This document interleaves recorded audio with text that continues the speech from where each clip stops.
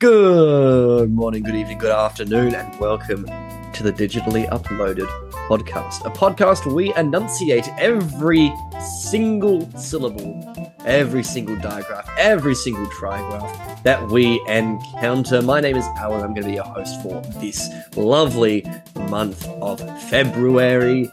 And with me is a man who loves words. He loves a good word. He loves putting a word or two out into the abyss and hoping that, you know, everyone hears it. So it's Matt Sainsbury. I don't know if I want people to hear my words, to be honest. Yeah. When I say things, people get upset, so. Yeah. It's not incorrect. I feel like every couple of days I see on Twitter and someone's pissed off at you. Yeah, pretty much. Like, that's what I do. Whether or not it's justified or not is up to debate, but it happens. How are you then, Matt? Are you good? I'm swell. I'm happy to be back. 2024. I'm still around, which is a pretty good achievement, I reckon. Good for you. Well done. It's about the best I can hope for. Yeah. Isn't it great? Isn't it lovely? I'm still hanging around. I'm still there. He's hanging. You've got the picture of that cat that I saw in every stereotypical 80s basement from an American film. It's iconic, you know? With us as well is another man who enjoys a good word. In fact, I would call him a man who is a smith of words. It's Harvard. Hello, Harvard. Good morning. That's very kind of you. There are very few things I can successfully smith. I would hope that words are part of that. See, and I'm imagining you dressed as the guy from Demon Souls, like the big the guy that's like Smith guy. Ding ding ding ding. Yeah, but you're just writing, beating the crap out of some books. Yeah, as they deserve it, those damn books. Those bastards. Yeah, how dare they try to teach us, right? No, exactly. Look, they're lucky they're not getting burned, is what I'm going to say. And a man who has moderate respect for words, yet wisdom. No, that's not the right word. Shit. Yet with wisdom weaves them. You were doing so well, Alan. I was doing so well. I was thematic. I was working it. And you know what? It's Trent. Hello, Trent. Hello. I'm good at word too. He good word. Oh, yes. What have we been playing, Trent? What have you been playing? What have I been playing? I've been playing Another Code. It came out January? Yes, January. And I've been playing all of it. And then now I'm back on Pokemon because I realized that there's an epilogue. And so I'm playing that. But I haven't figured out, aren't there meant to be the legendary, normal dog legendaries in there now? How do you get them? What? You're playing Pokemon? I thought people were just playing Power World. No, people are still playing. Well, people were playing Pokemon before Power World came out. Everyone was playing the epilogue. And then I sort of took my time to get to that point because I was playing Another Code. So now I'm back playing the epilogue while everyone's now onto Power World. I personally can't believe they made another code because I thought one was enough personally. I thought it's just the first code. Oh, very good, Alan. Very, very good. Yeah. I'm glad that was cooking up in my brain. You could have heard the gears whirring and the steam rising behind my head. I was like, oh, I've got a bit. That sounds good. I mean, I've heard reasonable things about the Pokemon DLC. I've heard it's a game. Yeah? Yeah, it's a game. I mean, it's not that bad. The epilogue, they dance for some reason and go Moochie. What? Yeah. What is Moochie? I don't know. They dance. They dance like chickens. Moochie is Pokemon's version of Puff Puff from Dragon Quest. Oh. Well, I guess that's what I'm getting. I disagree with it, please. I have not played. No. I have not played the DLC, so I'm just guessing there. But it sounds about right? And Trent, you've played the game. You need to refute this, otherwise it becomes true. I don't know what the Dragon Ball Z Puff Puff is, so I'm just gonna say yes it is. You don't know what Puff Puff is. Last time I watched Dragon Ball Z was 20 years ago, Matt. Not talking about Dragon Quest. Dragon Quest. Dragon Quest. Oh, Dragon Quest. Last time I played Dragon Quest was 5 years ago. I don't know what came out which I liked recently. The Builder one on the Wii U. It's a long time to pass for Puff Puff. It's been a long time between Puff Puffs. It's been... Harvard, what have you been playing? So this is a little bit on the high seas. I've been playing the original GBA Rhythm Heaven. which is a Oh. lot of fun, incredibly well designed for a GBA game. And I'm just hankering for the Switch Rhythm Heaven to finally signal the end of this console. Move to the next one. Yeah, it'll be the last game, won't it? It's always the last game. So, yeah. Yeah, it'll The be second the they announce it, we're very like, last yep, it's game. over. It's done. Yep, the console's done. Exactly. Was Rihanna in the trailer for that? No, so Beyonce was in the trailer for the DS one. Oh shit, that's gonna be really Your grim. brain was just Oh, just I jumbling. was thinking that female R&B singers. The wrong singer for the wrong game. Yeah. Oh no. I would love that though, if like Rihanna, who had just released a single song, like a single hit song in 2004, was advertising for this Japan only rhythm game. It should have been on Destiny. I assume every that- single member of Destiny. I assume the Switch one will be Tay-Tay. Like they'll somehow recruit Taylor Swift to do If they're going the, to get that kind of money. and then everybody will hate them for it because for some reason I don't know why. I don't follow these things, but apparently Taylor Swift's the world's worst person now or something. That's Best or worst, depending on who you ask. he showed up to a football game and it's. I can't believe I actually mentioned Taylor Swift because now everybody's going to hate this podcast. Oh, it's good for SEO. They just found it. Like Here's we're why gonna have- Taylor Swift should join the Marvel Cinematic Universe. Back to Rhythm Heaven. It is a genuinely funny game. Like laugh out loud so much that you'll have trouble actually hitting the buttons to the rhythm. So I highly recommend it. Yeah, it's best not to try to do well in that game because it's impossible. Oh, it's so hard. It's very, very hard. It's got rhythm.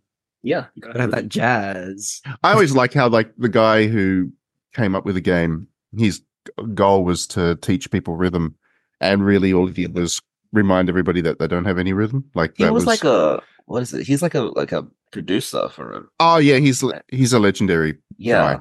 Like like he's just a legend of Japan's music industry, and yeah, he decided he was going to make this game to help people learn rhythm, and yeah, unfortunately for him, everybody just realized they don't have any rhythm. So He absolutely succeeded because I have every single one of his songs stuck in my head 100% of the time. That's fair. And Yeah, Matt, it's what good have you been stuff. playing?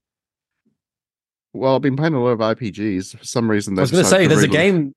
I think your review of yours is coming out either today or tomorrow. Which one? There's a certain blue-haired boy. Oh yeah, Persona 3 done that. Was good stuff. Yeah. But Like a Dragon, Infinite Wealth is Ooh. probably the best Yakuza game of all. Like it's a close rival to Zero. Like that's how good this one is. They've just That's mental. yeah, it's just insane how good it actually is. Like I went in thinking, oh yeah, I played enough Yakuza. I'm getting old with the series, but no, they've just kind of blown it out the park with this one. It's an incredible game. So that's a pretty good way to start the year. And then I've been puttering around with the free-to-play Atelier game as well, which just came out. And for whatever reason, they decided to fan service it up like crazy. So that's been a good time. And yeah, lots of games, too much content. So it's just the start of the year. It was meant to be a break. It was meant to be a break, and it's not. I assume that you're also deep in the minds of Suicide Squad. No, I am not. Oh, well, that's such a you game. Yeah, of course. Yeah. I'm very happy to see it's failed dismally, and nobody likes it. That makes me happy. Because who was it made for? No one wanted it. I don't know. It wasn't made for me, that's for damn sure. And I fucking love Batman. It's good shit. I don't get it. I don't understand. But you know what I do get, Matt? What are you know been what playing, I Alan? do? You know what I get? I get What do you get? bloody Katsuhiro Harada telling me to sit down and shut the fuck up and not ask him for anything ever again because goddamn he made Tekken 8. Oh boy. That's a game. Oh boy, it's a game. I have about 18 hours in it already, and it's only been out for a week, and I work a full-time job. And I'm astonished how good this video game actually is. It is the most accessible Tekken. It has the best learning tools I've ever seen in a fighting game, I think. It has probably like the best story mode in a fighting game as well. Like I've already had full-on like whoa moments already. I'm only like a few hours in. There is one scene which made me physically shake with excitement. And the online works, which is wild because no other 3D fighting game has ever had an online system that actually works. It's just really bloody good. basics are just so impressive for the fighting game genre. It's like, wow, you actually want to teach people how to play your game, and the online is functional, and the story is interesting. Amazing. Yeah, I know, it's wild, but it's genuinely fantastic. Like, it's rare that you come across a fighting game that is this comprehensive in everything, and it just blows everything else out of the water. Like, I've played a lot of fighting games over the last 2 years. Tekken 8 is something else. It's so much more aggressive. They've worked in the way that I play Tekken, which is I'm going to run at you and kick you until you die. Rather than Can you button mash though? Can I play it in button mash? You could, yeah. You would enjoy it. They've added a new mode called Special Style, which is essentially you're a button masher. Enjoy yourself. Cool, because that's how I'm playing Final Fantasy, like the new one, which Matt really likes. I finally started playing that like end of last year, and what? 16. Yeah, 16. It's 16. fun. Yeah. So I've got like all the rings on to like stop me from like having to like dodge and all that sort of stuff, and I can just play it as a button masher. It's great. That's fair. But yeah, so Tekken's fantastic. Everyone should play it. Everyone should get into it. Oh boy. What a game. I'm glad you enjoyed that one. Yeah. You might like it, Matt. It's more Dead or Alive-y. Yeah, I played it. I reviewed it. I mean, it's fine. My thing with you aren't a Tekken boy. Yeah, I'm not the world's biggest Tekken fan, but yeah, I enjoyed it enough. It's just the characters bother me in Tekken.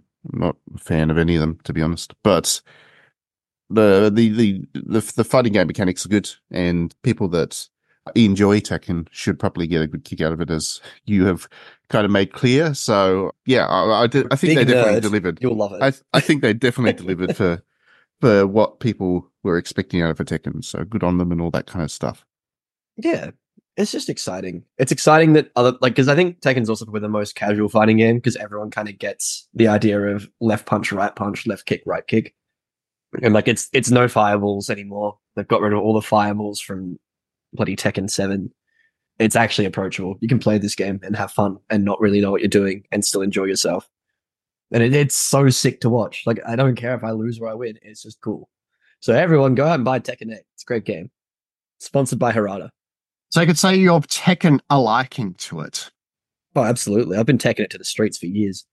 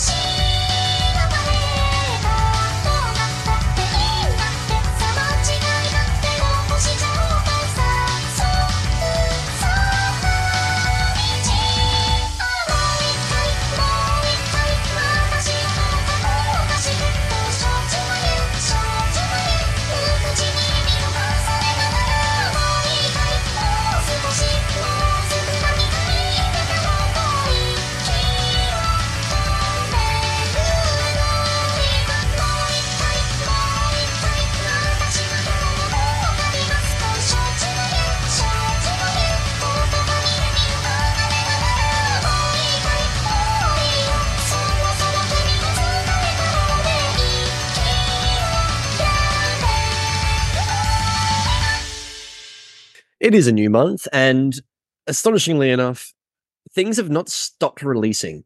Things will always release in this hellscape we call capitalism. So, Matt, bring up the ways that companies are going to rob me of my hard-earned dollary dues, and let's get into it. Yeah, they're doing that in February. They've got games coming out. It's ridiculous. If you haven't already had enough games to play. Yeah, so let's go through this little list that I've got here.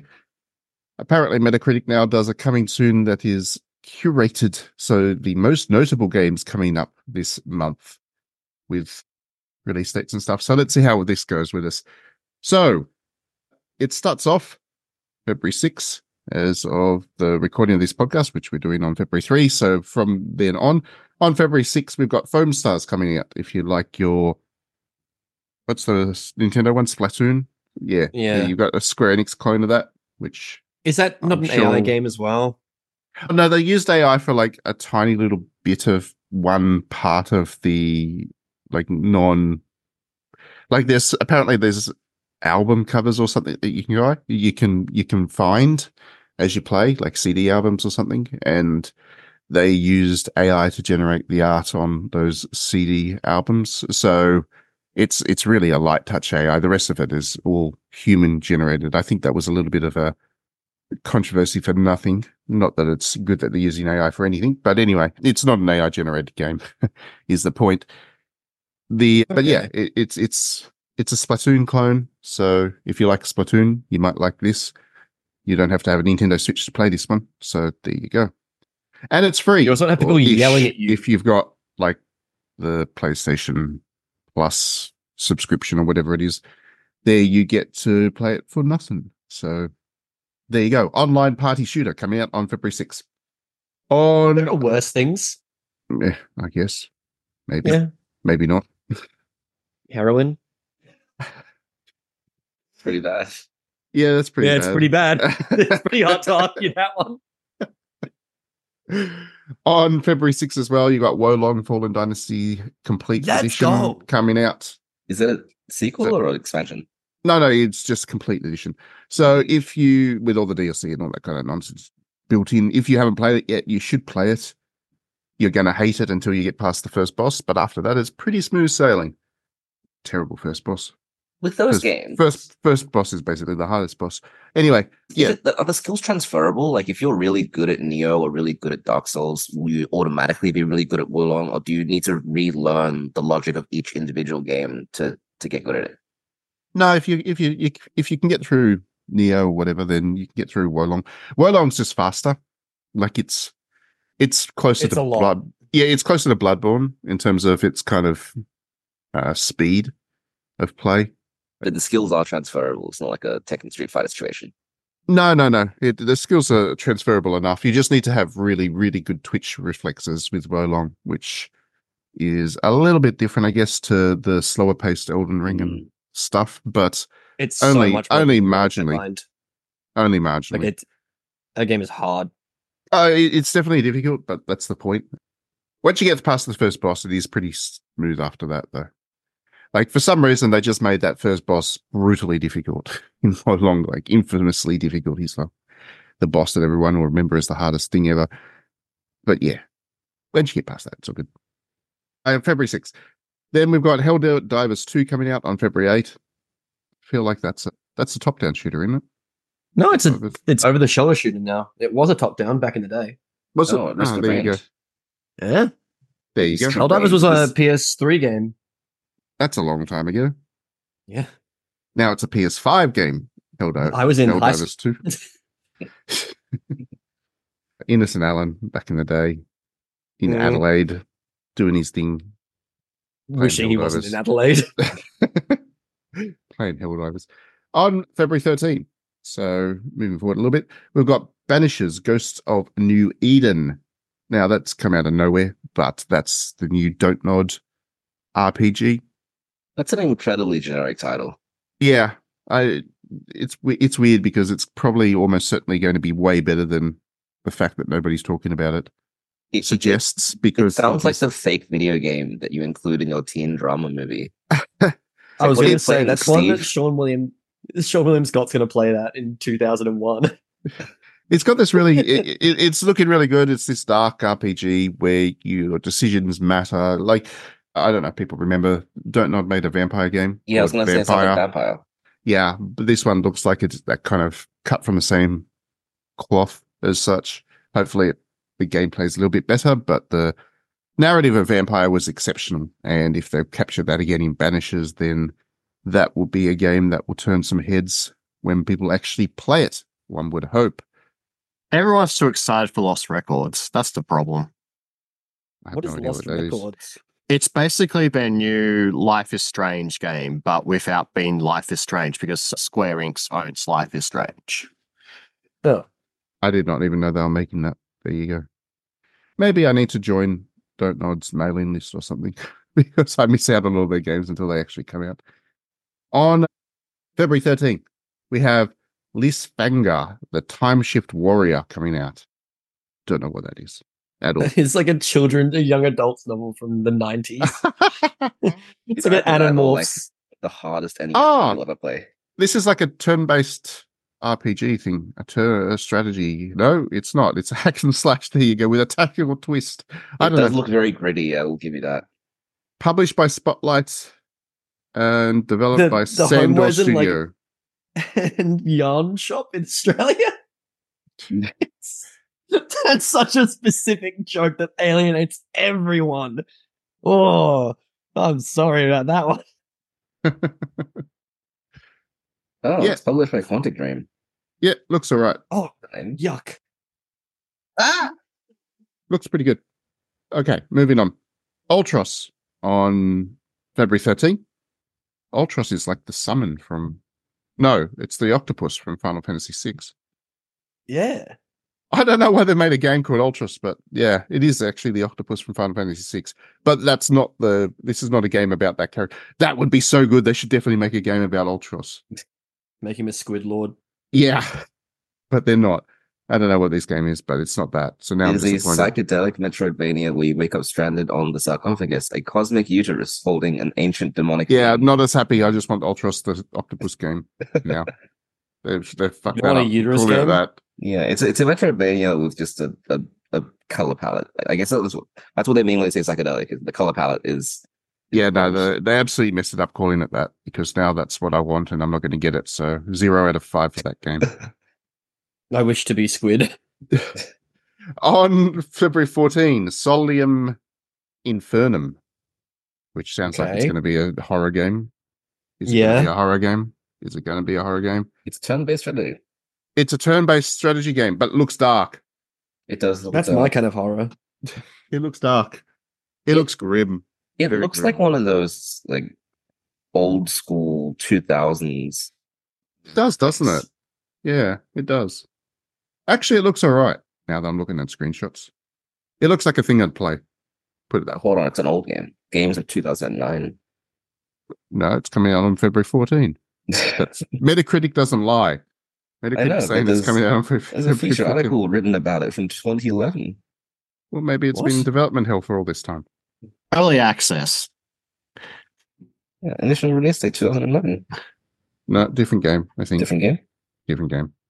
Because the Steam thing says it's not out till February 15th. So Oh, that's so weird. So there's two unrelated games called Solium and Infernum. and yet there's a bunch of reviews there. IGN's written about it apparently. Yeah, I think that's why we're getting confused. I think the Steam one is just a brand new game that's unrelated to the other one, maybe. Or Right. maybe not. That's Could be a Oh remake. no, praise for the original. So there was an original back in 2009, which everybody liked, apparently, according to the Steam page. Hmm. And then there's a new one coming out. Anyway, it looks okay. I'm probably going to review it now. It's on my list. I've added it to my Yeah. list. It's League of Geeks, which is the other guys, right? Yes. Nice. Yes. On February 14, we've got Tomb Raider 1, 2, 3 Remastered. If you want to play Triangle Boobs, but remastered, then I hate that when you say Yeah. Tomb Raider 1, 2, 3 remastered, I don't know if you mean the reboot or the original. Yeah. Yeah, no, these are the original ones. Triangle Boobs, that's why you got to qualify it with that. That's the most Well, they notable would, thing about like, those games. Wrap the triangle at this point. Why would they retain that? Didn't they do that? Haven't they slightly smoothed over the boobs? It looks like they have. I Yeah. can't believe this is what we're talking about.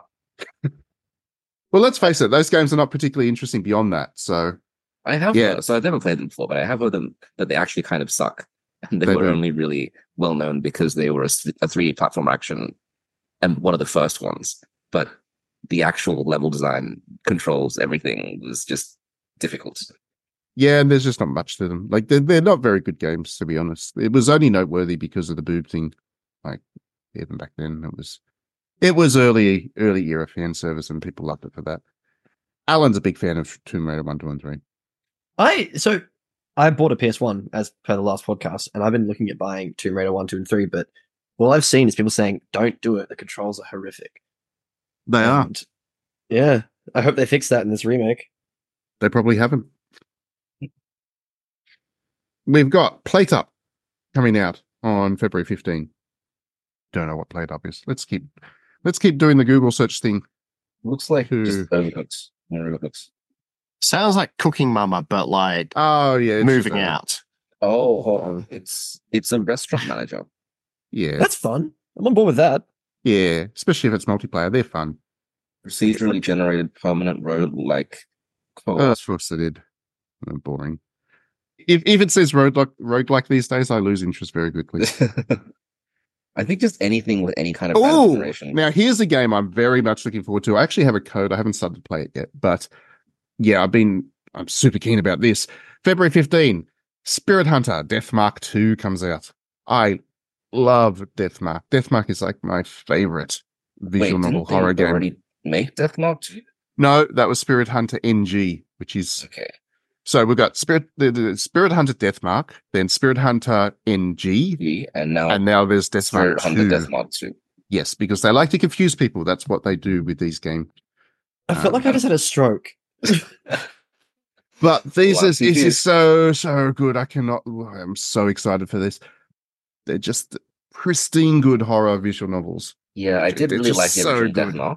You I did? bought Spirit Hunter NG at full price and never opened it. And now there's this. Well, I mean, NG wasn't quite as good as Deathmark, I must admit. I enjoyed it a lot for what it was, but yeah, it didn't quite have the quality of the first Deathmark. I'm hoping by kind of naming it Deathmark 2, they've gone back to what made that game just so good. God damn, I love that game so much. So yeah, that's what I'll be doing this weekend once I get off this podcast. I'm going to be playing that like crazy. On February 16, the Legend of Heroes Trails of Cold Steel 3 and 4 comes out on PlayStation 5. Now, of course, those games are already out on everything else, and I would imagine people that are Legend of Heroes fans have already played them. But if you are one of the few that has not, then you'll be able to download them and play them on your PS5. But 1 and 2 are still not available on PS5. That is correct, because they were PS3 games. And they're Which is published just- by different person, right? Yeah, it's just outrageously stupid. Like, if you're going to do Trials of Cold Steel, you need to put all 4 of them on the same console, because you do have to play them all through in order. And jumping in on 3 is missing the point completely. I was going to say, But- because that series is the series that has the flow chart of how all the games work. Yes, it is. Yes. Yeah, that's too much. And don't ever tell a fan you've played them in the wrong order, because they will hate you forever for it.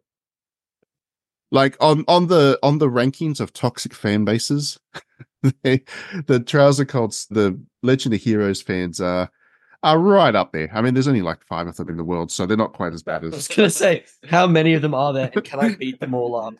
It's Veterans not, development means like there are dozens of us. Dozens. it's not quite as bad as pissing off, say, the Taylor Swift fan base, but you know, they're noisy. Yeah, he's going to shake it off. They're noisy. Sorry, the 2 Trials of Cold Steel fans that listen to this podcast. I know I've just upset you, but it is what it is. Your fan base sucks. We're making The fun of games are fact that great. You can't play your games. We'd love to. Moving on. Just not Moving on. We've got the big Nintendo release for the month, comes out on February 16, Mario vs. Donkey Kong, which is the Fun. puzzle game. It looks fun. Looks like No, a that's great. delightful thing to play. I like them. They're good. Very quaint. Did you play the old ones? They're twee. Yes, I play them all. They're I fun. like the 3DS one. I like the one that they put on the was it the DS? DSi were, yeah. Yeah, DSiWare, which was that little mini game version that it was good. The original was still the best. It's basically Nintendo's Lemmings. They need to make more. Yeah, it's Nintendo's Choo Choo Rocket. It is. Oh, Choo Choo Rocket is so good. Why are they not making that more? Yeah, well, they didn't announce that in the Sega. What are you Sega talking about? breakthroughs and everything. They do. There is a choo-choo rocket on Apple Arcade. I'm not touching that on my Well, if you want to play choo-choo rocket, there it is. That's where you can play it. It's there. They did it. They gave you what you want, Alan. It's like how there's a mobile Lemmings game. Do you really expect me to play that? Yes, I do. I have. It's crap. Oh, it's okay, but it's crap.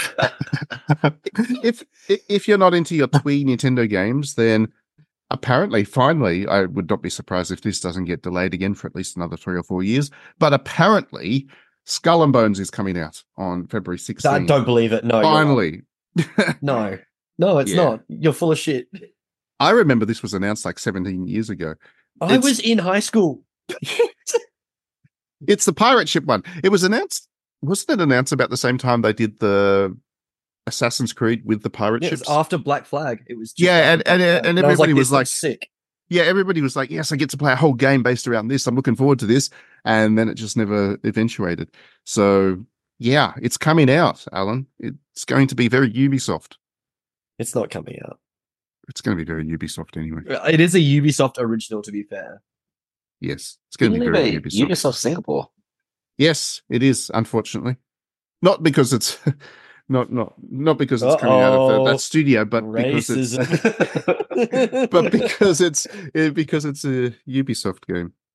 Yeah, I do feel really bad for the Rayman Legends team with the Prince of Persia game that came out, because apparently it didn't sell very well, which is a shame. It sold 300,000 copies. Yeah, it's not enough for bloody Ubisoft though, because they suck. No, I know they're all getting fired, but it's enough by most stretch them out. If I sold 300,000 copies of a game, I'd be pretty happy about that. It's like how the Mario versus Rabbids Fight 2 game only sold like 1 million or something initially, and Ubisoft's it underperformed, and it's like, what? It's a sequel. I'm very surprised that Ubisoft has control over that property. Yeah, it's unfortunate they bought that. Man, hey, because they're also doing the remake. They're also doing the remake of Sands of Time, and that is one of the greatest games of all time. And they're just going to screw it up because it's in development hell anyway. It was being done by Ubisoft India, and now it's moved over to one of their Canadian teams or something because they couldn't get it finished. And I don't know why. It's just a HD remaster. But I mean, they cancelled all their other games, so they got to get the main studios to do something. I assume that they're just putting a lot of Ubisoft into Sands of Time. I really don't like Ubisoft. Screw them. Fuck them. Useless to company. Well, at least they're making games. Unlike THQ or whatever they want to call themselves these days, getting rid of all the good brands they had. Yeah, it's a shame.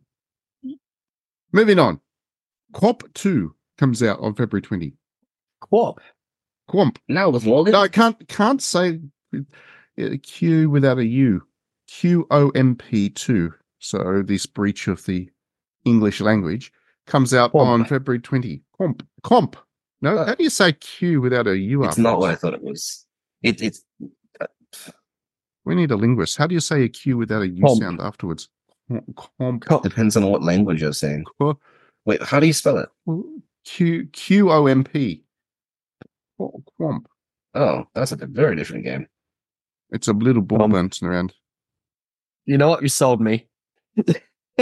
On Quomp. Anyway. Sorry. The Thaumaturge comes out on February 20 as well. That's the weird game where you're playing as like a magic dude in a town and everyone doesn't trust you, right? It's an RPG, yes. It's an RPG, yes. It looks cool. It looks good. It honestly looks a bit like a Spiders game. It does. It sounds like a Spiders game. Yeah, it does. It very much sounds like and looks like a Spiders game, but it's not. I don't think it's not. Yeah, but it looks good. I don't know who they are. It looks good. It has isometric perspectives, so that's back in Fleek. Baldur's Gate's brought back. Yeah, literally, I think it has. People are much more excited about top-down stuff than they used to be. It is an isometric storage RPG. An isometric story-driven RPG with morally ambiguous choices. It's Disco Elysium by developer Fool's Theory. Now, who's Fool's Theory? What else have they done? Nothing. This is Seven. 7. I don't know what that game is. Not, unfortunately, the movie. I was gonna say 7 had a video game. Do we get to I like would have the box as so- an inventory item, I would so play that. I would play the hell out of that. That would be great. like a PS3 era 7 game? This is Heavy Rain. Play. Oh, heavy rainback would. Bandle Tale comes out on February 21. That's a League of Legends story. So, They're making a lot of those. well, they're not Yeah. anymore. Are they not? No, they put out an announcement saying we're firing half our staff and we're not doing any more of these interesting games. We're just going to focus on our core properties and yada yada yada. Yeah, I think I had a problem with that to begin with. Is that they keep making games that are not League of Legends, but they expect people to be playing those and League of Legends at the same time. I mean, it was an interesting idea to create all these little games to help build out the League of Legends universe and stuff. I approved of that idea. It's just, unfortunately, they're not a very good company because they're American and they fire people the minute And they things also go a have bit weird. horrific sexism in their ranks as well. So Well, Ooh-wee. American company. yeah, What do you expect? yippee. On February 21, Slave Zero X comes out. Hack and slash game. What's Slave Zero X? Ooh, that's an interesting art. By Poppyworks. Fighting game. Mature fighting game. This Oh god, looks is it full of titties or something? No, No, it's not. it looks like the obscure arcade brawler. game that you would never see before, you know? It's a brawler, Alan. Set in It's the like- biopunk world of Slave Zero in brackets 1999. Which I'm will glad that they resonate put with in fans of Devil May 1999. Cry, Strider, and Guilty Gear. It looks all right. I think you'd like it, actually, Alan. I think it's your kind of jazz. Okay. Yeah. On February 22, we've got Nightingale coming out. A survival crafting game. It's leaving early access, so you can play it now. Yeah. And you type it into Google, you get the bird. I do like the bird. The bird is a very good bird. Oh, It's a great bird. this looks. It's also a great really character in Tintin. This is like a I- theme punky sort of Yeah. survival game. Yeah, it's a survival game. Like Ark or... Yeah, it's like Valheim, but in the steampunk world, Yeah. the clockwork world. Yeah. Steampunk, pretty cool. This is good. Yeah, it looks all right. I might give it a go. Hmm. On February 22, we've got Pacific Drive, which sounds like... And I'm pretty sure that's TVC. one of many Australian coastal bands. Ah, I was yes. gonna say it does have the vibe of like a surf rock band. And it is a game where you drive. There you go. It's going to be one of Brilliant. those like narrative-driven That looks a reflections, lot. reflections on life as you drive through the countryside, kind of It's a thing. survival game. I need a age Is it? rating to see it. Yeah. Maybe it's not so bad. Suddenly zombies come out of nowhere and die. We haven't had a good zombie game for I a think you're while. right, actually. It was the It's like scientific experiments gone wrong kind of vibe. Speaking of horror, Sons of the Forest comes out on February 22. That was a another cool original game. another early access game that's coming out of early access, and it looks like another one of those survival games. So there you go. Zombies coming out. So is it? No, it's cannibals, isn't it? Yeah, it's like weird cannibal descent monsters. Yeah. So yeah, there we go. That's leaving early access. On February 27, another game's leaving early access. Wrath, Aeon of Ruin. Aeon of Ruin. That's a old schooly shootery thing. Very old school. It looks like Quake. It's Quake. It's a Quake clone. Yeah. It's built on a version of the Quake engine. There you go. Oh hell yeah! That's why it looks like Quake. Because it is basically Quake. I've never played Quake 1. Quake! You should play Quake. Even I like Ooh. Quake. I played Quake 3. It's Does not that one. count? No, you need to play 1. It's official. You need to. It's like a law. Okay, I'll go do that. It's on Switch. I'll probably just get it on Switch. Yeah, it's on Switch. It's better It's on PC, everything I these find. days. Hard to aim. On Yeah. February 28, we have Star Wars Dark Forces Remaster. Like the Classics. first person shooter? Yes, it's been that's remastered. cool. I'm here for that. So Pretty good. there you go. If you like some Star Wars, there you Oh, it go. was an FPS game from 1995. Oh, I didn't realize this was so soon. Of course it's so soon. I'm just going to keep creating games and forcing me to play stuff. Final Fantasy VII Rebirth comes out on February 29. I played a little bit of that at Tokyo Game Show. It's very much like Final Fantasy VII, which is a remake, which is very good. And now it's good. I played a little bit, which was a little bit more open-y world style bit than what you had in the original Final Fantasy VII remake or the first chapter of Final Fantasy VII remake. So there you go. Cool. Is this I didn't know that was this month. That's mental. Shit, that was a big spoiler, wasn't it? Mm. Do you reckon they're going to do that? They're going to you can't say that Aerith dies. Well, they can't not have someone die because they've been pushing the whole idea that Zack is an important character. Like they wouldn't have released bloody what's it's called Into Crisis Core. They would not have released Crisis Core again. Sure. Without that being linked in some way because they want people to know about that story. That's a fine game, but I agree with you. Yeah. Also, everyone should just play Crisis Core because it's one of the better Final Fantasies, I think. Final Fantasy VII Reboot will feature Bodacious beach bod. There's beach scenes in this one. I really hate sweet. that they Oh, used beach alliteration there. Ah, sweet. That's like, I think this is a teacher moment for me, but the most hated like literary technique is alliteration because it never makes me happy. Like, if you're using alliteration and you're not in year 2, I want you not to be using alliteration. Does Vincent show up in this game? Yes, he does. Is this chapter? He shows up in this chapter, doesn't he? Yes, he does. He's in a bloody crypt and he's all gubby. He's great. So if I want to play this my one, boy. I have to play remake first. No, No. it'll recap it.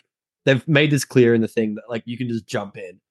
But you do. Would make sense. Why are they making a trilogy from one game? Why can't they Because just the original make? game is massive. Why can't they just make one game? Because the original game is like 7,000 hours long. It's a big game. It's 3D. It's also So you need- comparing a PS1 like turn-based RPG to a big budget fucking nerd game for big nerds like us. But now I'm confused. The remake came out, so why is there this game? Like, I feel like I'd be missing stuff by not playing remake, and then Yeah, you should play remake. Yeah. It It's makes like pretty good, the Hobbit movies, you know? Okay, so but like, with more justification. in the world of books and things, Trent, we have this thing called a trilogy, right? And in a trilogy, you read one book, and then you read the next book, and then you read the third book. And the second book and third book build on the first book. So that's how There it were works. 3 discs on FF7. But have they formally announced there's only going to be Yeah, 3 it's a renditions? trilogy. Yeah. Yes, it's a trilogy. It's 3. Okay. So one for each disc.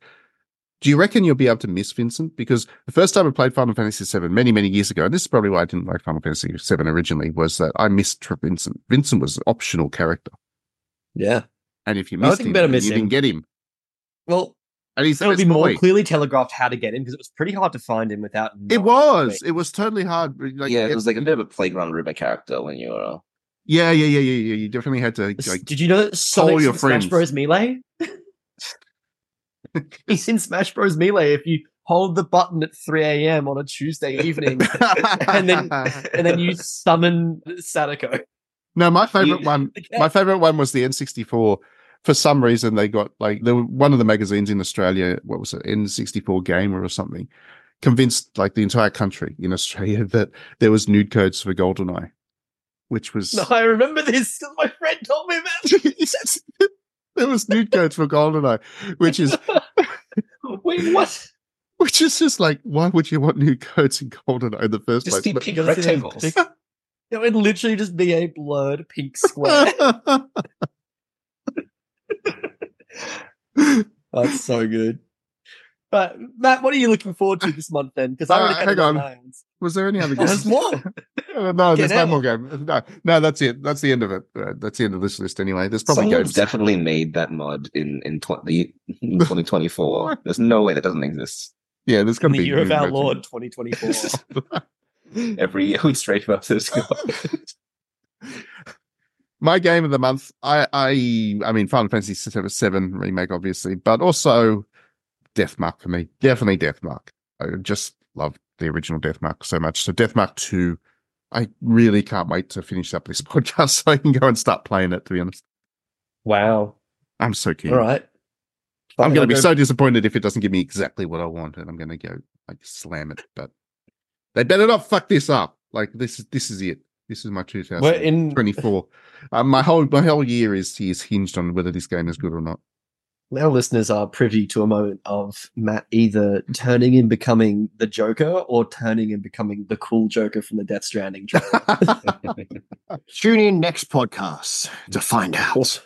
I also Is he love that gonna they're play releasing the a BB spooky theme? game nowhere near October. What was that, Alan? I like that they're releasing a spooky game nowhere near October. It's just like randomly in February. It's going to sell like 5 copies, doesn't matter when they release it. So I figure that's probably what they're figuring. That's fair. Just get it out there. Albert, what are you going to get this month? What's your vibe? I don't think I want to get it because I don't think I have a platform that will run it properly. But the Nightingale has stood out for me as one that does look quite cool. Like the graphic style is interesting. The world to me is like enough different to Rust and Valheim and stuff that makes me want to try it again. And I can see it becoming really successful. So I'm into it. Sweet. And Trent, is there anything that piques your interest? Well, I've already got the Mario and the Donkey Kong thing pre-ordered, so probably just going to play that. I'll probably also be continuing playing Final Fantasy 16 till I end up finishing it. So I'm pretty far in it, I assume, at the moment. So I'm almost It's a done, really good hopefully. game. Yeah. How many hours are you in, Trent? I have no idea based off hours. Maybe like Actually, what was the last boss you beat? last boss was I was teamed up with the Phoenix and I could become the Phoenix as well. Oh, Yeah, that doesn't really help. What boss? Like, what were you fighting? I've got upwards to, I just got the dragon element thing. So I did the rock one, then I did the dragon ice, whatever element it's meant to be. So I've got all them. Oh, you beat Bahamut. Yeah. Yeah, you got ages to go yet. Yeah. You Yeah, just did the worst thing with RPGs where after they've talked about all the progress they've made, like, oh yeah, the game's just about to open up. Just keep going. No, you that's got like the ages to go FF13 yet. curse. Yeah, pretty much. It's at the stage where it feels like it's wrapping up, Yeah, but really it's- it's opening up. Oh, I hate RPGs so much for that. Yeah, it's dog shit. Good game, Persona son. 5 is the worst for that too. And at 50 hours in, oh yeah, you just started to open up. And now you can go do your daily tasks. Luckily, Congratulations. Final Fantasy 16 wasn't so long. Like, it wasn't a 200-hour long game. It's only like 30 hours long, yeah. Yeah, you can finish it fairly briefly. I think I spent 50 in my original playthrough, taking my time doing my things. But Yeah. that's not so bad for an RPG these days. No. And I'm going to just be boring as shit and say Final Fantasy 7 Rebirth because I'm excited to see what they do. I want to know what stupid nonsense they've got. You're just looking forward to because- getting Red into a swimsuit. That's the thing, isn't it? What? 13. No. No. That's what you're looking forward to. You're looking forward to the beach scenes and Red, because you got to think about Red. He's just a pup. I like him. He's cool. No, that game looks really cool. And I was so not interested in 7 Remake in general, but having played it, the game's really good. This is not the main thing to look forward to, but I am looking forward to the remix Cosmic Canyon theme. What a banger. It's a banger. It's a hardcore banger. Yeah. No, I'm not looking forward to it at all because actually they already killed off my favorite characters, so fuck them. She comes back in just 3. She comes back No in this one thing really wearing does. Joker makeup and using an electric guitar. I would be Sounds so so hot cool. for that. That would be great. But I don't think Jesse's coming back.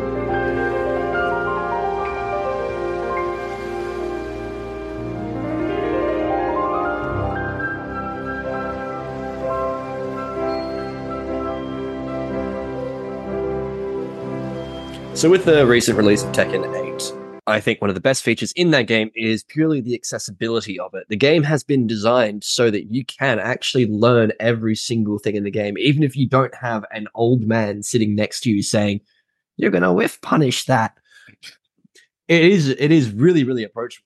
And it made me think about how much better we've gotten as like an industry with just making things more accessible and easy to access, but without dumbing it down.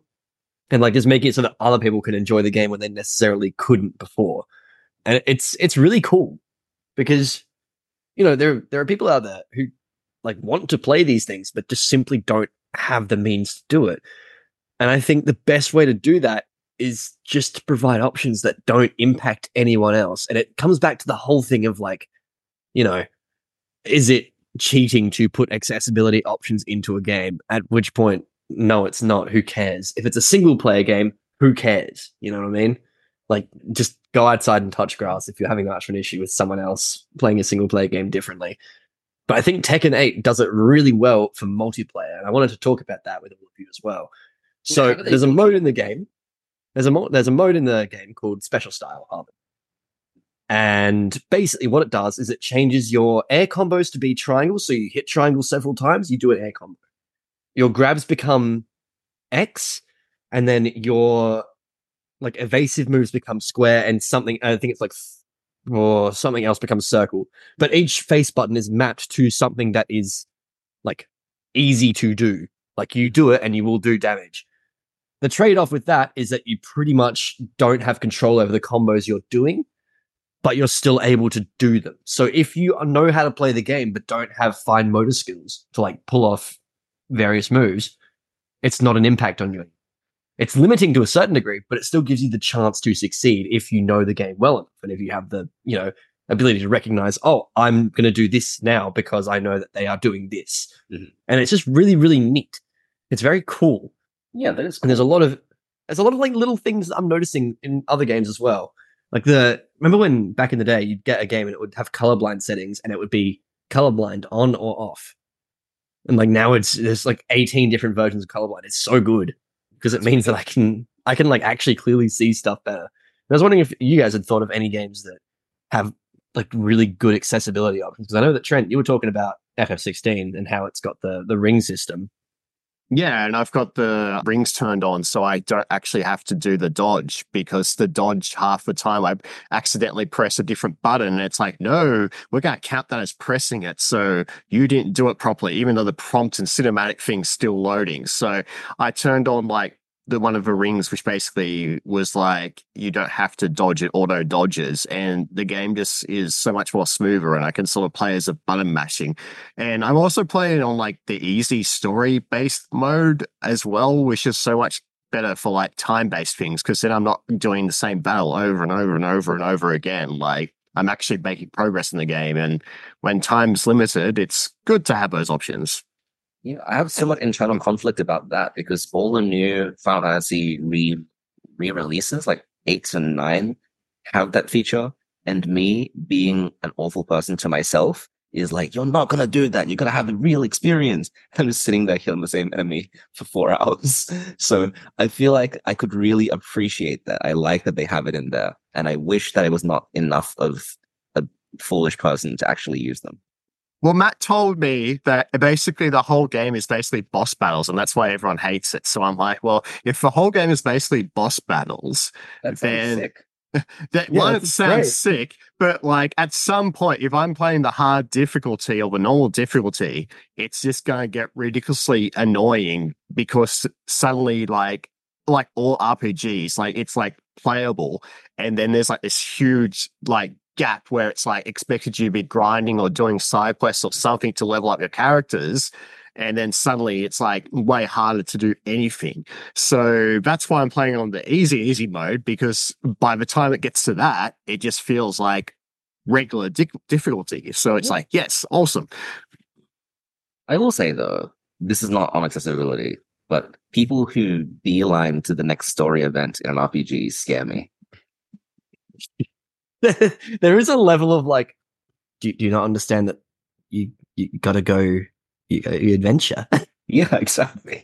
Like the plot says you had to go right to this point, right this moment. But you could also go play some minigames if you want. Like, why would you not play the minigames? It depends on the quality of the minigames, to be fair, because I think about Oh, some of the that's minigames true. in FF10 and I want to pull out all of my hair and my teeth. I agree with you, but I did also stop FF10 because I was too into lightning dodges. What? Something about my brain, man. I did that on stream not that long ago, and it was like an hour and a half of my life that I will never get back. Sounds like riveting content for all of your viewers. Oh, you know what? It was great. It was wonderful. I love But that have you got that crap isn't in games anymore. Like, they just don't do Yes. that anymore because they're like, no one actually liked this, so we're just gonna stop. It's one of those things where I think, again, people need to focus on what makes something fun. Yeah, a lot of games they're finally thinking about what makes it fun for the player instead of being like, oh yeah, it's fun for the developers to do this. Yeah, it's not just like I'm going to troll the shit out of you by doing something insane. Matt, have you got any games that you can think of where you've actually like used an accessibility feature? I use them with Sony games half the time when I'm playing them, just because that lets me speed up, not waste time with those games, and lets me move through them and get my review done before I play something that I actually want to play. So yeah, I think that Sony's kind of the best of them at it. You look at the accessibility features that Sony games have, and they're just obscene. Like there's 1,000 menu options to work through if you want. In fact, they probably need to look at the accessibility of the accessibility features menu, because it can be a little bit confusing going in there and seeing all the stuff that you can tweak around. But yeah, I think they're probably still the shining light, and The Last of Us 2 remake or remaster or whatever the hell they called it. It was very impressive. It was a really good example of that. I think every developer should play Sony games and take notes about how they've handled accessibility, because once you play those games and you look at what the other developers are doing, it's not quite the same. I think there should be like a profile system. Like the main console has like a lot of settings which you can just like turn on, which may or may not be a thing, but then games can pick that up and say, okay, do you want to load this profile? And then it optimizes that game based off your settings. That way you're not going every single game through like all the options. It just picks up that most of the time you want to play, say, with certain features turned on if they're available. Like that would be so much more usable than, here's 20 million like things before you can get to the character creation screen. Isn't Xbox kind of like that with its controller? That you can make a controller mapping profile for different games? I think so, yeah. Yeah. Yeah, but I see what you mean, like that, but with larger things. Like if you use the club line in one game, then it just automatically does it for all the games you play or something like that. Otherwise, you have to dance when you start a game and just going to the menu and flicking every option that you want. Yeah, or like arachnophobia stuff is like becoming more and more common. So there's like features for turning them into blobs. So a feature where it's like in the system settings where you can just turn that on and say, okay, when it loads this game, if it recognizes that it's got this feature, like accessibility option, automatically turn that on. That would make so much more sense. Yeah. There was a big controversy a long time ago with StarCraft 2 competitive, where they had a creature that would trigger some people's trypophobia because it was quite a disgusting design. And some players would deliberately use it for the psychological damage it would cause because people would see it and get scared. What the hell? Yeah, it was really gross. It was a really gross design. But it's so funny that it's just not necessary, right? Like it's not something that needs to be a part of a strategy game. It just happens to gross out a lot of people. I don't know. If the goal of that unit is to gross people out or whatever, then It has a role. I mean, you could. Without trying to reduce the argument too much, I mean, if you were to say, horror scares me, so you need to remove the horror from Resident Evil or something, that would be an accessibility feature. But at the same time, there's an argument to say at some point that you just don't play the game. I think it's different when it's like an intentional, like required thing for the game. Like you can't really take the horror out of Resident Well, I Evil. mean, StarCraft is a pretty dark science fiction property. Yeah, it's not Diablo though. You know what I mean? Yeah, like you're not going to see the competitive side of things horror. too. They're not Yeah, into it's it a just sport for at that the point. narrative side of things. If chess had a fucked spider demon that was going to suck my face off, I would be pretty upset with that, personally. That's not required. The bishop doesn't need to commit a hate crime on people to be proven that he's a bishop. It's still just a bishop.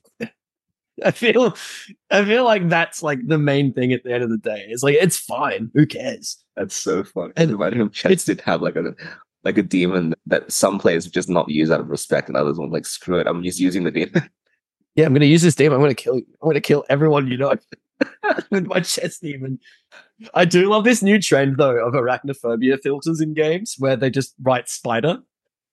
That's incredibly funny. I really like that.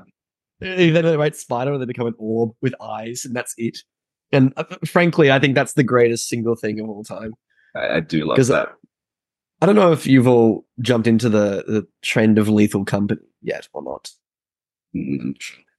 That is the game where you play with 3 other people and you are a repossession agency for a company going into different planets, but there are horrible monsters in the buildings. And one of them is a horrifying spider, which is about the same size as most spiders I saw growing up. But the update for that added in a thing that literally just changed it to "this is a spider" in Yeah, I think like Comic Sans. I think that's great. The line to me is like, if you're making a narrative artistic experience that requires the use of that spider, then by all means, like, warn audiences that that's in there and then do it. It's But trigger warning. Who if cares? it's just like a fun game that people are meant to enjoy, and some people are going to have a negative reaction to something, and it doesn't need to be a core part of the game, then absolutely, yeah, I would love them to be able to accessibility that out and just put it in the menu, so not everyone has to do it, but it's nice to have that forethought. I want to go back to the days of the early PS2 era where it said this game contains scenes of graphic violence. You know what I mean? Like Haunting Actually, I Ground remember and that. Devil May Cry 1. Do not Where remember that. it would have the screen before the game being like, this is a violent game. Watch out. That is very quaint. Though. I do enjoy that. It's so lovely. It's the idea that you buy a game called Devil May Cry and you're surprised that it's full of blood and demons and shit. Like, okay. Yeah. It's right before the stupid PS2 edgy violence era. Yeah, it's very nice. Yeah. I do think that there is something to be said, though. I'm eternally worried for the Silent Hill 2 remake at this point. I am the most afraid man of all time. Because I'm very concerned that they're going to try and go very, very hard, but in the sense of it, completely remove the subtlety and the interest behind that story. And because Silent Hill 2 does have a warning. Like, it does tell you that there's some like messed up stuff in this game. It doesn't show you a lot of it.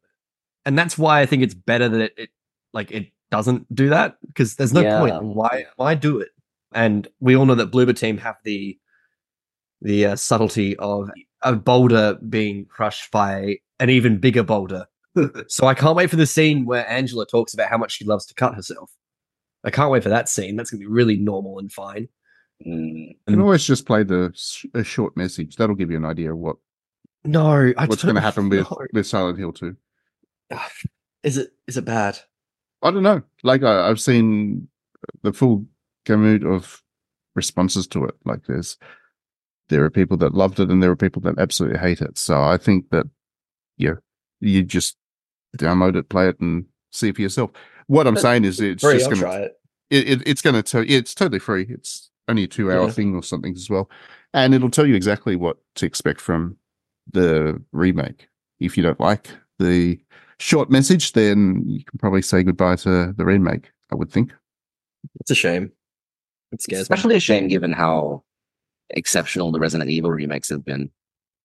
Yeah, I think it's primarily Yes because and no. I mean, you the can't thing is, remake Silent Hill in the same way that Resident Evil was remade. Oh, yeah, it doesn't make that's true. sense. yeah, I mean, Resident Evil was never a narrative experience, really. Yes, it has a story in it. There was schlock. It's good fun, but it was always B grade, and it was intentionally B grade. You know, that was the point of it. It was designed to be a B grade zombie movie, whereas Silent Hill is more a genuine effort to tell a story that has impact, and you need the right developer for that. And Bloober Team is simply not that. I like I like Layers of Fear more than Alan does, but I don't think Believer Team's the right team for psychological horror like Silent Hill is. But, you know, who knows? We'll see. We'll see. I mean, at the end of the day, I just hope that more people are able to play more games that they want to play. And I think that having a warning about some sort of content that might be in the game, especially if it's like meant to be like intentionally disturbing, yeah, chuck it in a warning. Yeah, if there's a mechanic that's too difficult. I'm all for like content warnings. I think that they're particularly useful. I think there should be. I think there should be some kind of list where it actually lists out every possible content warning. I see that happen a little bit with itch games.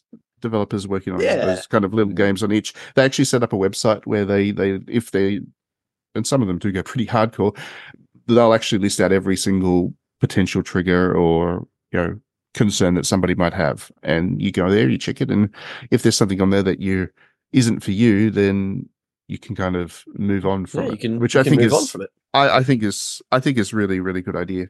Yeah. And I hope it makes people actually come around to the fact that a story that people think is good because it surprises you with shocking content is not a good story. No, that's always ways to tell. Yeah, exactly. There's always good ways to tell that story without the shock factor of it. Yeah. I mean, it's like comparing Saw 1 to Saw 5. That's the way that I think about it, where it's like Saw 1 is a very slow thriller, and then Saw 5 is like a horrible demon nightmare shit that I hate. You know so like the paranormal activities, like how many paranormal activities are there? Like 5 or 6, 4? I don't like the first one was like pretty slow. Yeah, and then it just became like crazy.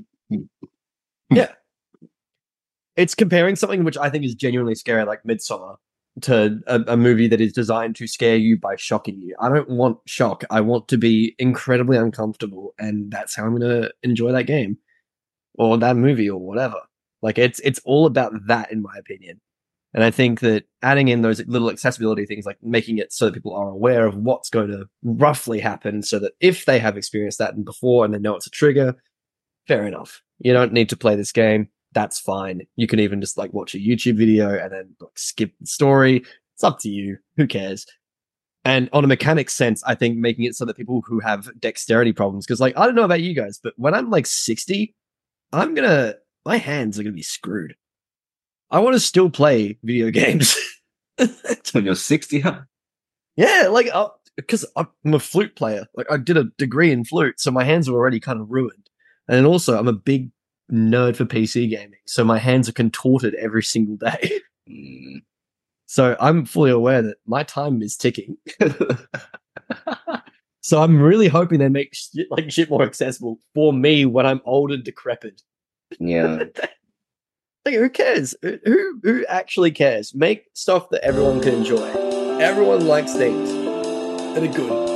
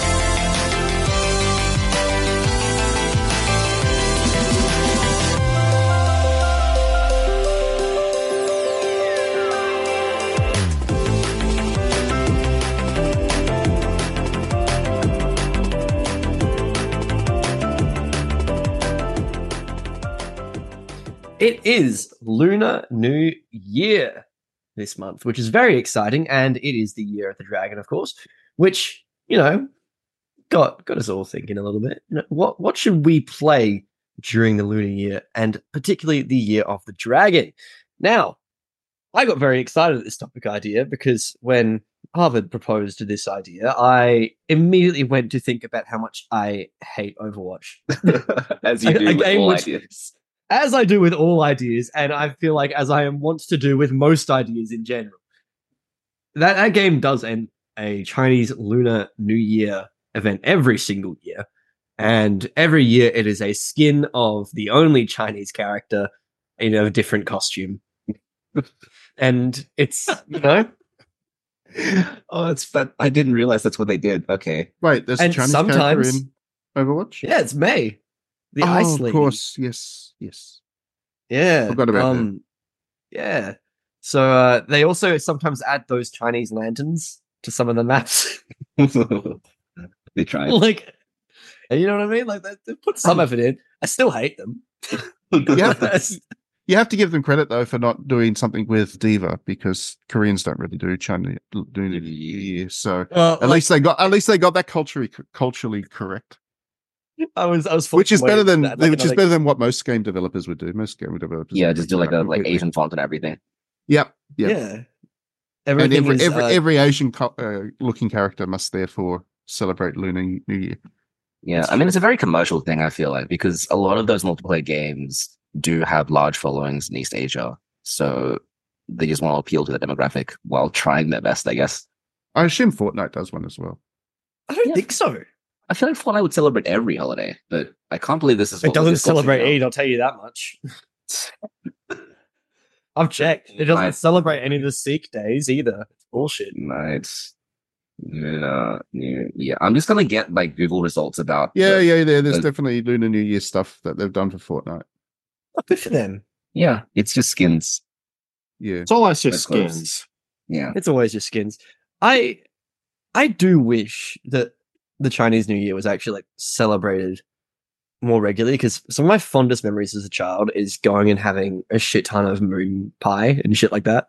That's a different festival, but yes, Is it? Oh my god, is it? it's a different festival. Mooncake's a different festival. Alan, you're so Mooncakes are a different festival. Yes, there's different. my foods for God. different festivals. The start of New Year usually you have dumplings, and then 14 days into it you have this the gelatinous rice balls. But there's more. I I cannot, in all honesty, think. I'm so sorry. Yeah, so yeah, you got one today. So we mooncakes came are back the to school Mid-Autumn and we did it. Festival. I was 6. We did that. We had moon pie. I was Oh. like, hey, we're celebrating it. It's all right. It's be okay. fair, I The think only Chinese event near us is like the gold, like Chinese like event thing, like up in like a gold panning town. So they've got like the dragon show where they go around for dragon. Parade. Yeah. Yeah, And it's they very cool how just regional towns in Australia sometimes just have Chinese communities that do that, and it's just been integrated really into the neat. culture after a while. Like it's interesting. Yeah, we have the Man. we have the Dragon Parade here in Wollongong too. They come and chew on the head of all the shop owners. It's not necessarily Chinese food, but like, Matt, I've heard that dimmies in Wollongong are really, really good. Can you confirm or deny this, please? What the hell's a dimmies? Dim sim. Oh, dim sim. Dim sims Yeah, are not dim dim sims sum, everywhere dim in the world. I don't know. Are you talking about a particular restaurant or? No, It's like apparently no. dim sims in Wollongong are apparently just seen as really, really good. It's like I you know how follow you a go new to the Facebook chippy and they have the spring roll and the dim sim that you don't know anyone who Yeah. orders them. I've never seen It's anyone me. order them. I ordered them. That's me. I've always wondered that. Like they have a chica roll and they have a frozen spring roll, and I've never seen anyone order them. This is going to sound insane, but the go-to thing that I would used to do when I was very drunk in university was I would go order like a kebab and then order some dimmies and then put the dimmies into the kebab. It was just how it was. That's like a uniquely Australian food. Two foods that are not Australian. You know what's Yeah. really, really good? This is sort of Cultural sidetracking appropriation as a food. Yeah. because we were talking about like Tico rolls. There's this BP in Jerry's Plains, which is just out of Musselbrook, and their scallops batter tastes like a Chico roll batter. Like it's like very seasoned and it's like the best scallops you will ever get from this BP. It's like amazing. Well, transitioning on the topic of food, actually, I feel like because Lunar New Year, me at least, is generally a big family holiday. We get together. There's a lot of eating involved. I do quite like a co-op game, so that's something that I wish would happen more. Like maybe like an Overcooked thing, or maybe like whatever that cooking game that we talked about earlier today. I don't know what it was called anymore. Later. Whatever that was, yeah, just like that, but with recipes that are more international would be interesting.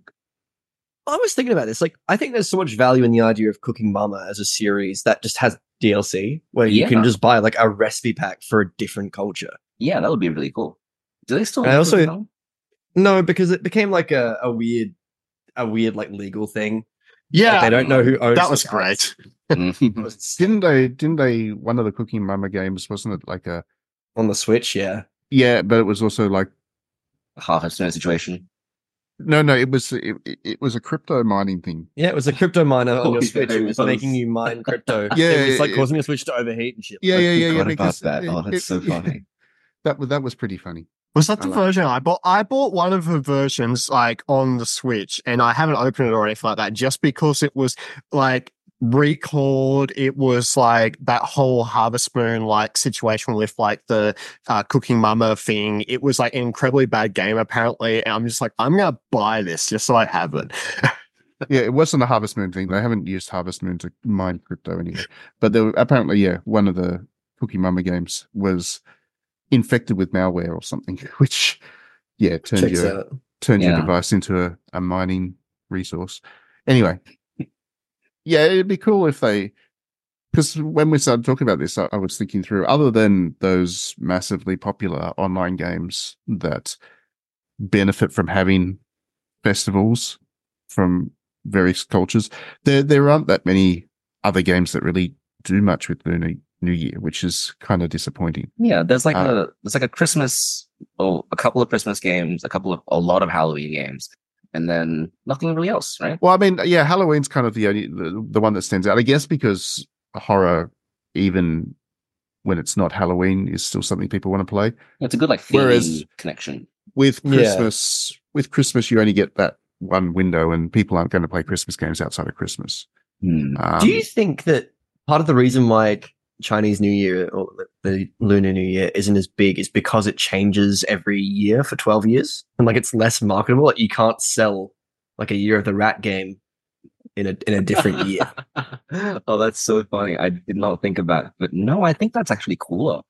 Because I love that. Like, I would do that because I want to buy a game that's set in the year of my birth. You know what I mean? yeah, you could do a Year of the Dragon game and then just let it age, right? Like it doesn't need to be. And then every 12 years re-release it. Because then it won't be some stupid like marketing thing if it's like released if it's like released in the Year of a Rat and it's a Year of a Dragon game like that. That would be kind of cool because then it's like, oh, we're not cashing in on the fact that it's like Lunar New Year. We just made this cool concept with like dragons and like Lunar, like yeah. Like, what's the last cool dragon game that came out? Lair. Remember Lair? That was the PS3 launch game that killed Factor 5. Drake. I remember the, Drakengard's not really in the spirit of festival. No, Yeah, that's a little bit different. Yeah. There's that dragon Slightly game different that, vibe. was it FromSoft or was it some Platinum that we're gonna make that got absolutely canned? Oh, that was Platinum Games. That Yeah, was it looked sick. Scalebound. Scalebound, was it called? Yeah, Yeah, Scalebound. That was a shame. I think There's, a like, lot not of many dragon dragon games. games are very Western dragon games. You don't really have a lot of like Asian Skyrim, culture. yeah. Yeah. how's the Sword and Fairy thing going? I'm just assuming Matt would know about this. In what way? Although, is that kind of development community still going, or have you been following it? Well, I mean, Sword and Fairy's not going anywhere. It's kind of like the Taiwanese Final Fantasy, so it's a massive property. I assume they're working on another one, but yeah, it's they don't have anything to do with kind of the Lunar New Year in them. Mm. Not that I can remember anyway. That's always just been on my list of things to play and never got around to it. They're great games. They're really great games. They do a really good job of conveying a different culture to Japanese RPGs within the context or within the kind of the mechanics of the JRPG. So they feel like they're obviously not as refined as what Final Fantasy and various other JRPGs do, but yeah, they definitely feel different to play. They've got different narratives to experience. It's a little bit hard, I guess, for us in the West because also the translations tend to be poor. A bit, yeah. So yeah, it can be hard to kind of get the full weight of the narrative that they're sharing, but I have hope that that will improve. I think that's an issue generally with Chinese and Taiwanese game development because yeah, for whatever reason they just haven't got good translators that work on. Yeah, it's kind of like a Chinese 90s RPG situation. Yeah, it's Whereas exactly that. It's improved so much now because so many games have come out of Japan, but it's not the same level of ubiquitousness that other countries. It's becoming more noticeable because there are more games that are coming out of China now and Taiwan. You know, there are a lot more games, and yes, they're still not doing a great job. I can't think of a single game from either China or Taiwan where the translation has been good. You ever played Chinese Parents? I actually don't know if that's a Chinese game or if that's a ABC game, but that was very fun and it translated quite well. Okay. It's funny. I have a housemate at the moment who's visiting from China, and the whole premise of Chinese Parents is that you're raising a child to do the final exam in like the really challenging final exam in China to enter university, and she's Oh my playing it and being God. like, "Why is this a game? Why is this fun?" I think in general, I wish there was more ways to celebrate Chinese history in general in games because like there's some pretty fucking sick movies about China, right? Hmm. But Yeah, there's lots of I can't very think. significant. Yeah, there's a lot of like I understand that it's not just as simple as saying we're going to make a game about China, but Yeah. when the only games about China I can think of are made by Japanese devs, it's a bit like, Yeah. like you know what, like Wolong is, you know, it's about China. Dynasty Warriors is about China, and Yeah. yeah, it's all made by Japanese people, and it's like, Actually, low-key love I it. get though. why. Japanese developers make games about China and they really get the history. Like they really do it fantastically. I was having a chat to my friend who's got a master's in international politics and relations in like focusing on Russia, and he was saying that he learned all about like Chinese history from playing Dynasty Warriors as like a 10-year-old. But it's Like, that was how he learned about it.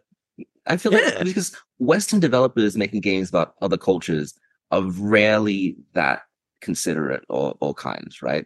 If you think about Shadow Warrior or whatever other Western game they've made about any Asian country, like it's just nowhere near that same level. Yeah.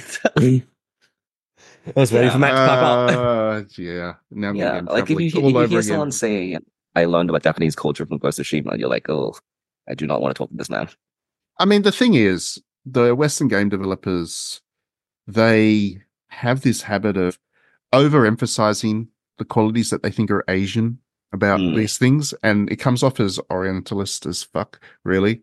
And that was really my issue with Ghost of Tsushima. Though I don't think for a second that they went in there not intending to respect the history or whatever. That was obviously the intent of it. But it just comes across as like a bunch of white dudes that really like the Kurosawa film, so they decided to make a game from it.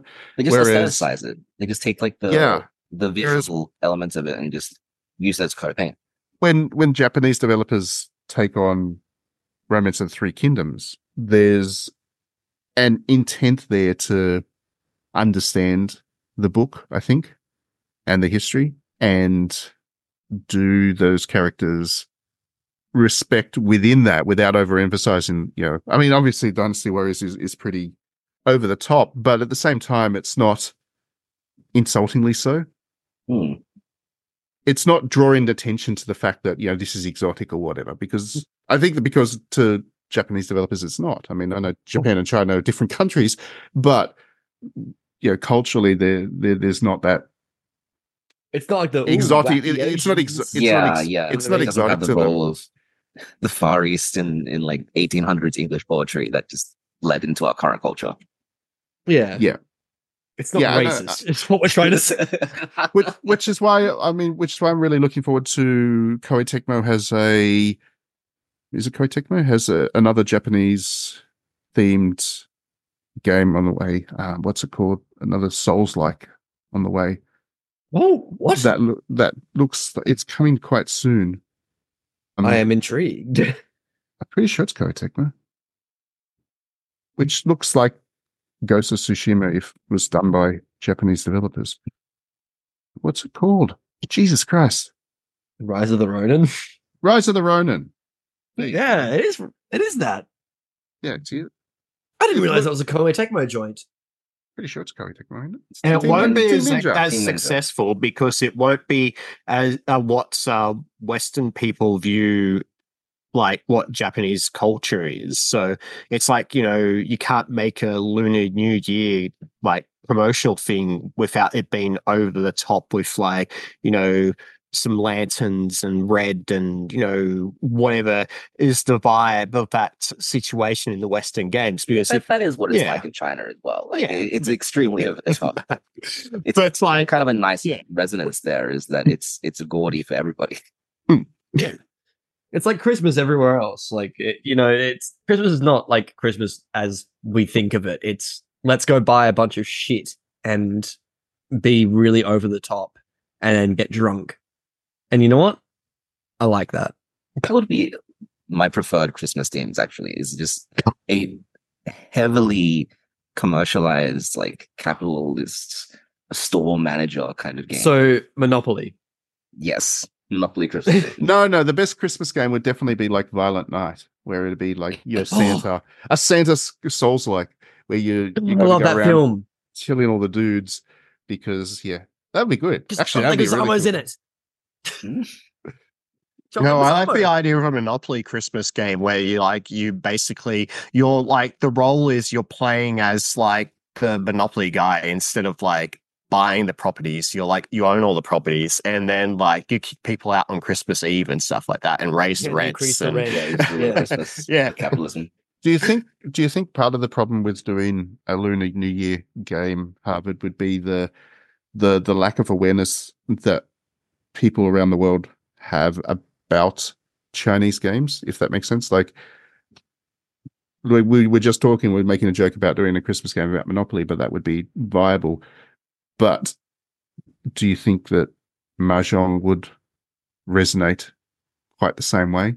I think or Go. I think it's these are difficult because Chinese culture first entered the Western sphere through the Orientalist lens.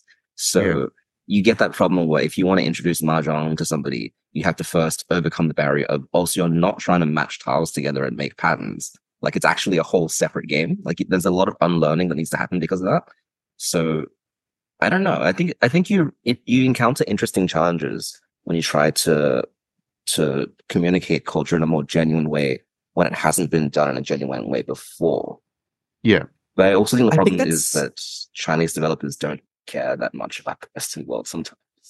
Well, there's certainly that. That's fair enough. They don't have to. China has only relatively recently started to export its games.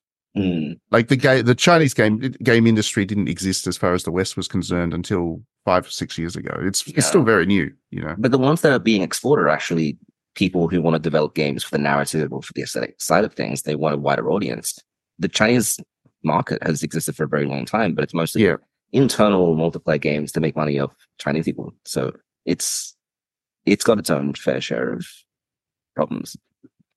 I think there's a certain weird thing about being Australian. I don't know if this is just because I grew up Australian, obviously, and all of us have, but it's the idea that we are a, predominantly like in quotation, white, like colonial country surrounded by, a bunch of Asian countries. And I think that most Australians are far more approachable, at least from my generation, I feel, and not so much older generations, but like from my generation, far more approachable to the idea of being like, hell yeah, let's celebrate this. This is cool as hell. Well, I mean, So- you're starting to you do see that. I mean, the Lunar New Year celebrations in Australia are getting to be pretty They're large. quite big, yeah. And as Trent mentioned It's earlier, cool. even the kind of far flung whoop whoop you'll find Lunar New Year celebrations, and then just over the last couple of years, Diwali's become a big thing that we celebrate in Australia as well, Oh, Diwali's sick over here as well. which is great to see. For the same reason, it's good to kind of recognise these other important events and cultures in Australia.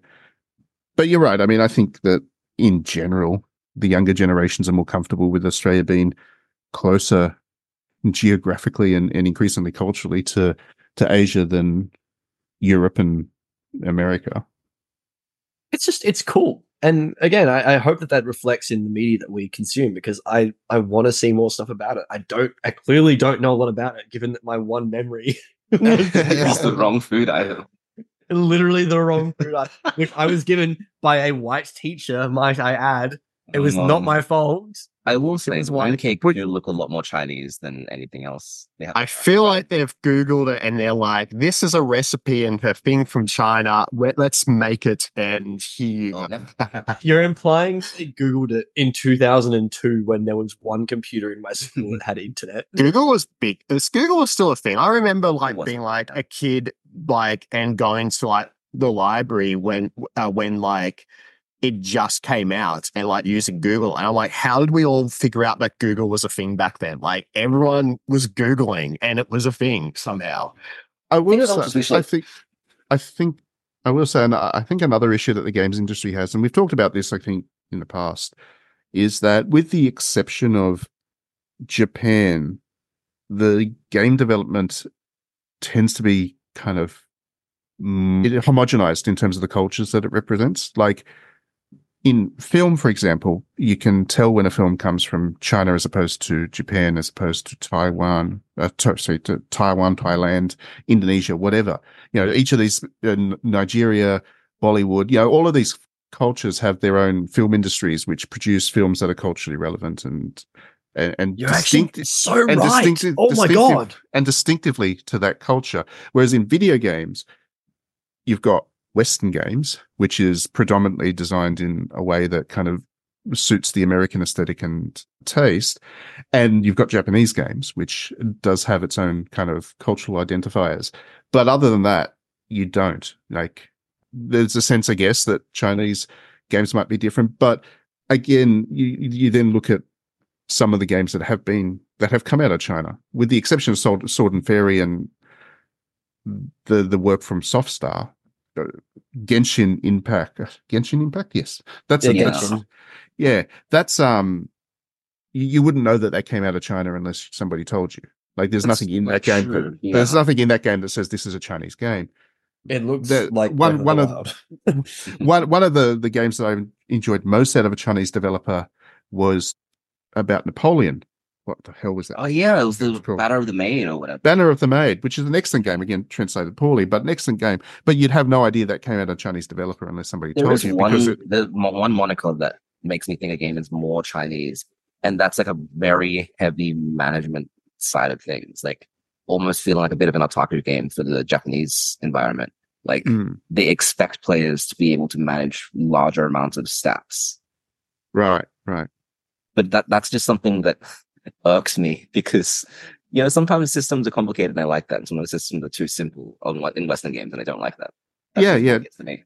I mean, I totally get where you're coming from there. I guess the point I'm making is just that I would like to see greater cultural differences reflected through games.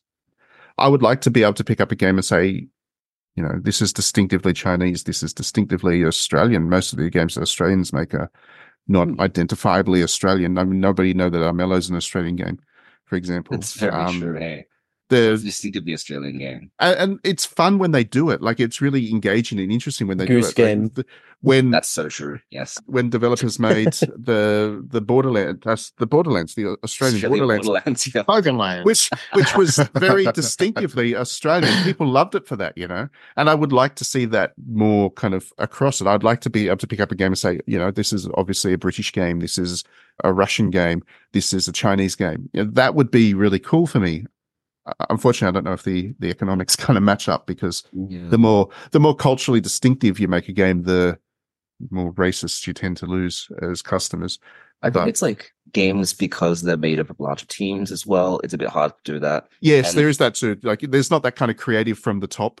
Like, yeah, a film has a very distinctive creative vision. Like, the director is like the one pulling the majority of shots. I mean, these days it's a little bit more complicated because producers tend to tell directors how to make their films. But yeah, there is that sense that there is still a creative vision from the person at the top, and that as a result, the film kind of reflects the culture of the person that directed it.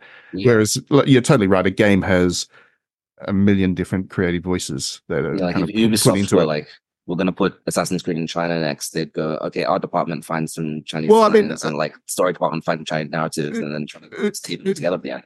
Ubisoft's making a game about, it's set in Japan. It's doing an Assassin's Creed in Japan, and that game's been worked on by like 6 or 7 different studios from around the world, and it's got a lot of creative voices that go into it. So it's going to feel very much like it's not going to have the same cultural impact that I think this Rise of the Ronin will have, because that's kind of been developed within a single studio within Japan. So it's kind of the thing that I've been saying every time. I must say that Ubisoft does do, as much as I dislike Ubisoft, they do a decent job of making sure that their games are culturally sensitive, if not feel like a product of the culture. Like, for example, the Baghdad one I played. What was the name of it? The one they released last year? Oh, the new one. Yeah. Oh God, what was it called? Mirage. Mirage. Thank you, Trent. Yeah, Mirage. Mirage is really good. Mirage definitely feels like they've done their work in researching Baghdad as it was back then, and yeah, it doesn't feel like it came from a Middle Eastern development studio, but it does. It's culturally sensitive enough. We've come full circle. Good job, Ubisoft. Yeah, I mean, I've always been a fan. I have always been a fan of how Ubisoft does research their history. Like, the Assassin's Creed games come across as researched, which is nice, which is better than what most studios do. Yeah, and you can really easily feel that. I feel like even the general player has that sense of, oh, this feels like it was done quite respectfully, and oh, this was not, Yeah, you'd think so. But then a lot of people seem to think Ghost of Tsushima is somehow... I'm the optimist, you're the pessimist. It's because we're in the middle of a culture war, and if it's like it looks Western enough that it appeals to like their vision of whatever culture it's mimicking, it doesn't really matter, because they don't give a shit enough that to actually know anything further than beyond that. So they're like, sweet, awesome. It all fills in the holes of the preconceived notions I have about this race or culture or country or whatever. And then it's like 10 out of 10, best game ever. I can have it very true. I think that a lot of developers at some point will appeal to the Western fantasy of a certain culture rather than the actual culture itself. Yeah, that's absolutely it. Like, Yeah. Again, Ghost of Tsushima had been a really good example. Like, the dude jumps into a hot spring and composes haiku, like, because haiku and hot springs are things that American tourists to Japan like to do. That's definitely it. I love the idea of jumping into a billabong and doing a Banjo Patterson. Is walking around the countryside, just composing bush ballads. Sorry, I'm just going to walk around the bush out a and play version my of bubble. Waltzing Matilda. Yeah. Yes, we need a Ned Kelly game, which is incredibly We do need a Ned Kelly game. Incredibly racist and like over the top, like bogan Australian. We need it. We definitely need Ned Kelly game. We do. I think He would we need rock. a game where we get drunk in a Just Melbourne think like suburb. Red Dead Redemption, but with a tin hat. Like, it'd be cool.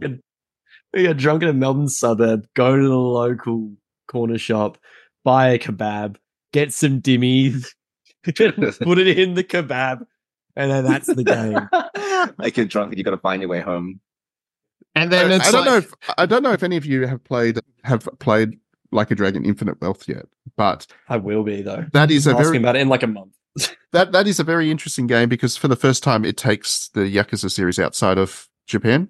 Oh, what does it go to? Hawaii. Hawaii. Like, it's based mostly in Hawaii. And it's just fascinating how they've taken like all the elements of Yakuza series and localized it to Hawaiian culture and whatnot. And it's actually really good what they've done. Like That sounds they've done a great. really, really good job. The way that they've reworked all the stores, like the shopping systems, even you start out the game in Yokohama, just like any other Yakuza game. So you're beating up dudes and you're getting money in yen. Then you get on the plane and the game comes up with a prompt saying, okay, so now that you're in America, all the money's being listed in US dollars instead. So the money system swaps over to... Oh, that's where that meme is from. Yeah. I love that meme so much. And it's really cute. It's really well done. They've made it very clear that, you know, this is a different city, it's a different culture, it's a different, you know, lifestyle and all that kind of stuff. So yeah, good job. Wouldn't It's that be that the kind dream? of respect. It's the respect, I think, is the main thing. And that's why I want to see more developers who actually have backgrounds in areas of like different holidays. I don't care what holiday it is. Put it in your game. Who cares? Make it fun. Do it. If it's authentic, I'm here for it. If it's not, then like don't do it. Don't. Imagine like a video game where it's like, you were saying earlier about kebabs. Like imagine like a video game where it's like, you go, you get a kebab, you get drunk, and then the video game's basically you trying to aim in the toilet, the midnight kebab. I don't need a video game to simulate my life. I disagree. I think that would be actually an incredibly fun game. Is like make your way home when you're drunk, but you play it when you're sober. So you just get to see how frustrated you get controlling this character that will not do what you want it to do, and everyone just hates you. I would actually God, really you love call that game. You could call it a right piss up. and then you have like buttons which like yell racist or sexist or whatever That is, broken I shit. want to clarify. That is not my night. I want to clarify that part. That is not what my nights are. Thank you very much. Throwing mooncakes at everyone on Lunar New Year. Don't. Have like a button mash command, which is like go back to your own country. We need this. Maybe not the race, but that would be a fun mechanic. Is like your normal controls every now and then just randomly become the wrong controls. So like the button for jump every now and then just becomes fall over and just need to press it at not the wrong time. I do love the idea of just screwing around with that sort of mechanic. That's fun.